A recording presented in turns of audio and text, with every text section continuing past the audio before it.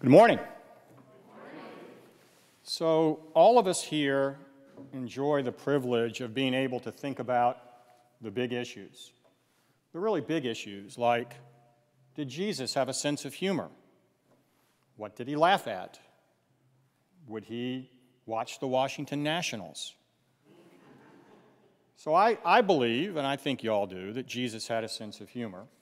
But in true Episcopal fashion, I wanted confirmation from a noted theologian.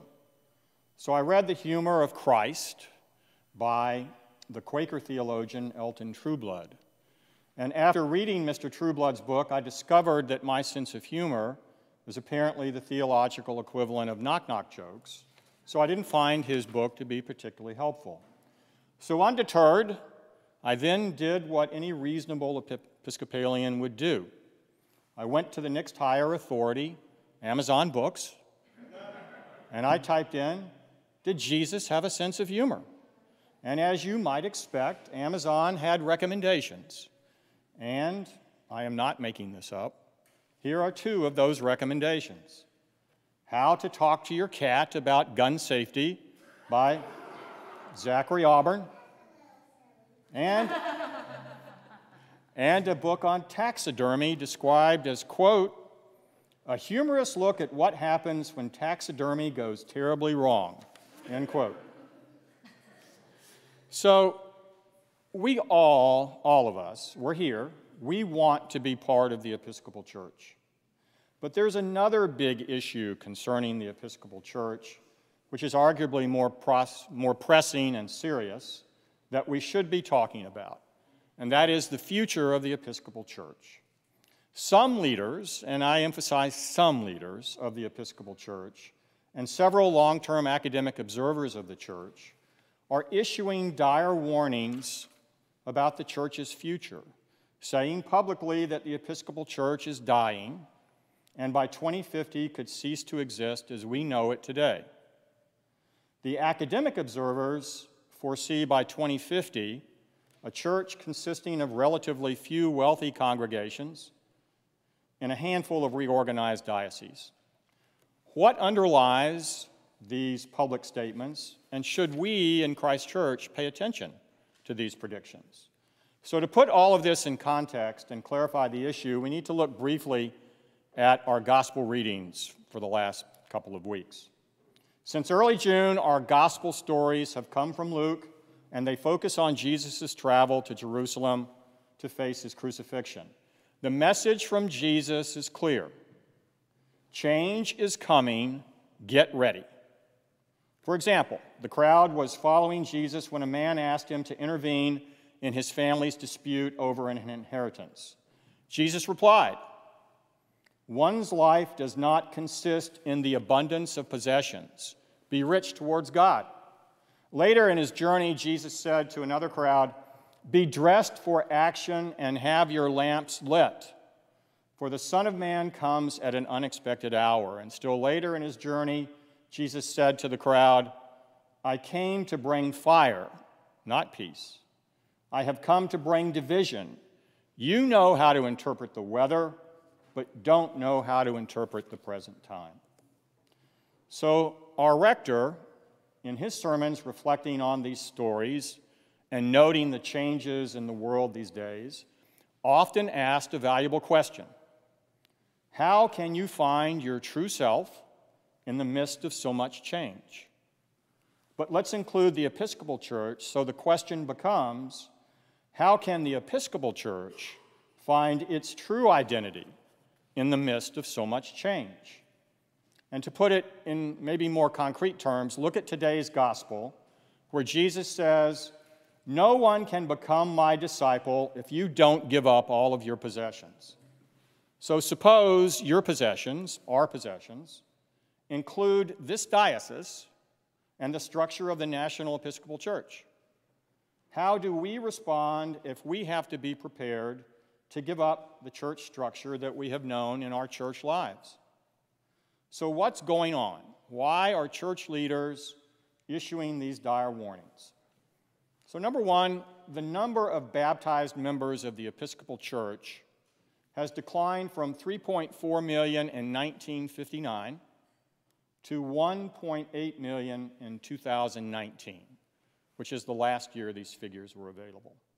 Second, and worse, the number of people actually attending all Episcopal churches declined considerably.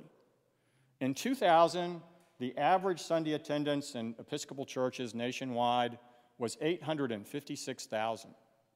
In 2019, Sunday attendance was about 500,000.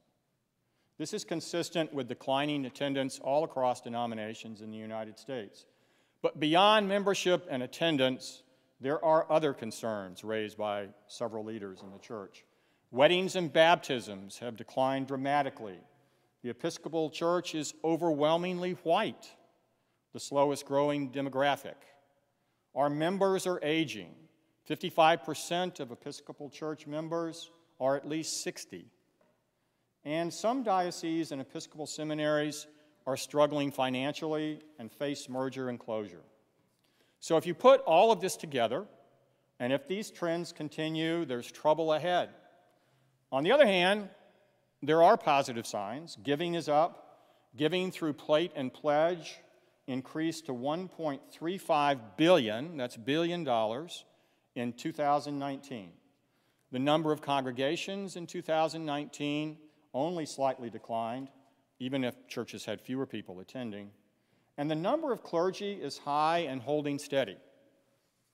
So these trends they're not secret. They've been known for years, but it's only recently that a few Episcopal church leaders and academic observers have begun to publicly warn that the church is in trouble. Most outspoken have been the bishops of Minnesota, Vermont, northwestern Pennsylvania, and western New York, along with senior leaders in other dioceses, Michigan, Missouri, and central New York.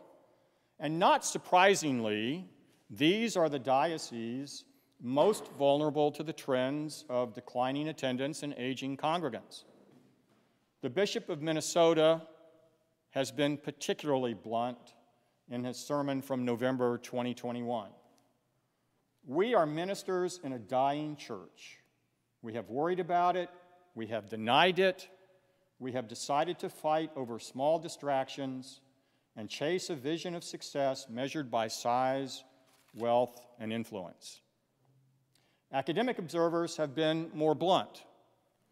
A vivid assessment comes from a former academic dean at an Episcopal seminary who, evidently seeking a creative way to express his concerns, partly quoted the Bill Murray character in Ghostbusters. Think of the scene with Bill Murray trying to convince the mayor why spirits in New York City are a bad idea.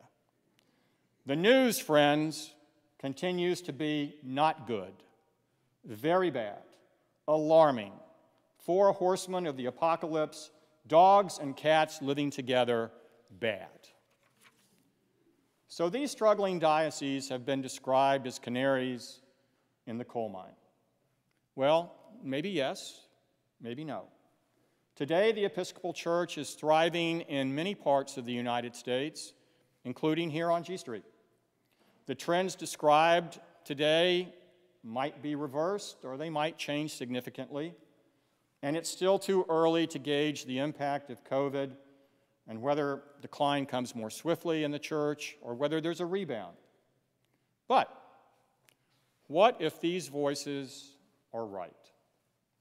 So to wrap this up, we should all be able to agree that if we have a challenge, let's recognize it, let's name it, let's start talking about it, and take concrete steps to address it.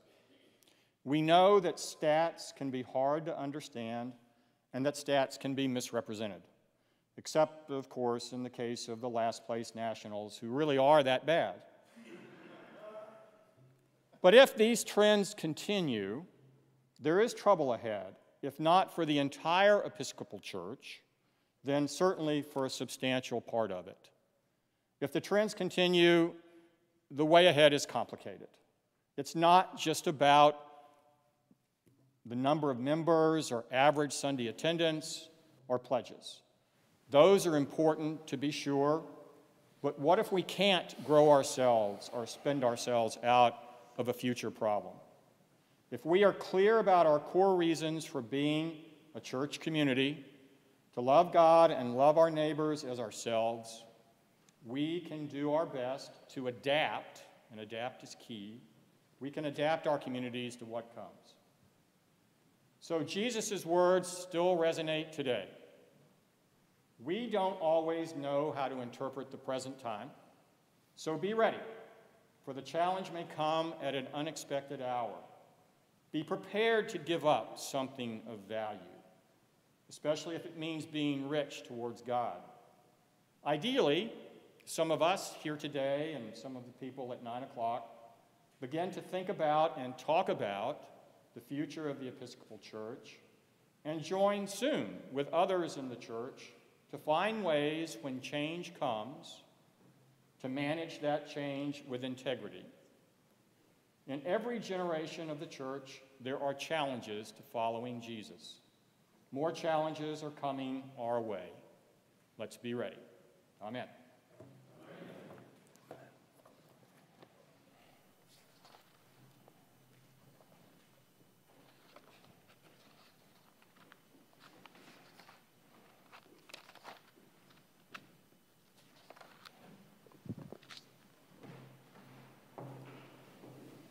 The Nicene Creed is found on page 358 in the Book of Common Prayer.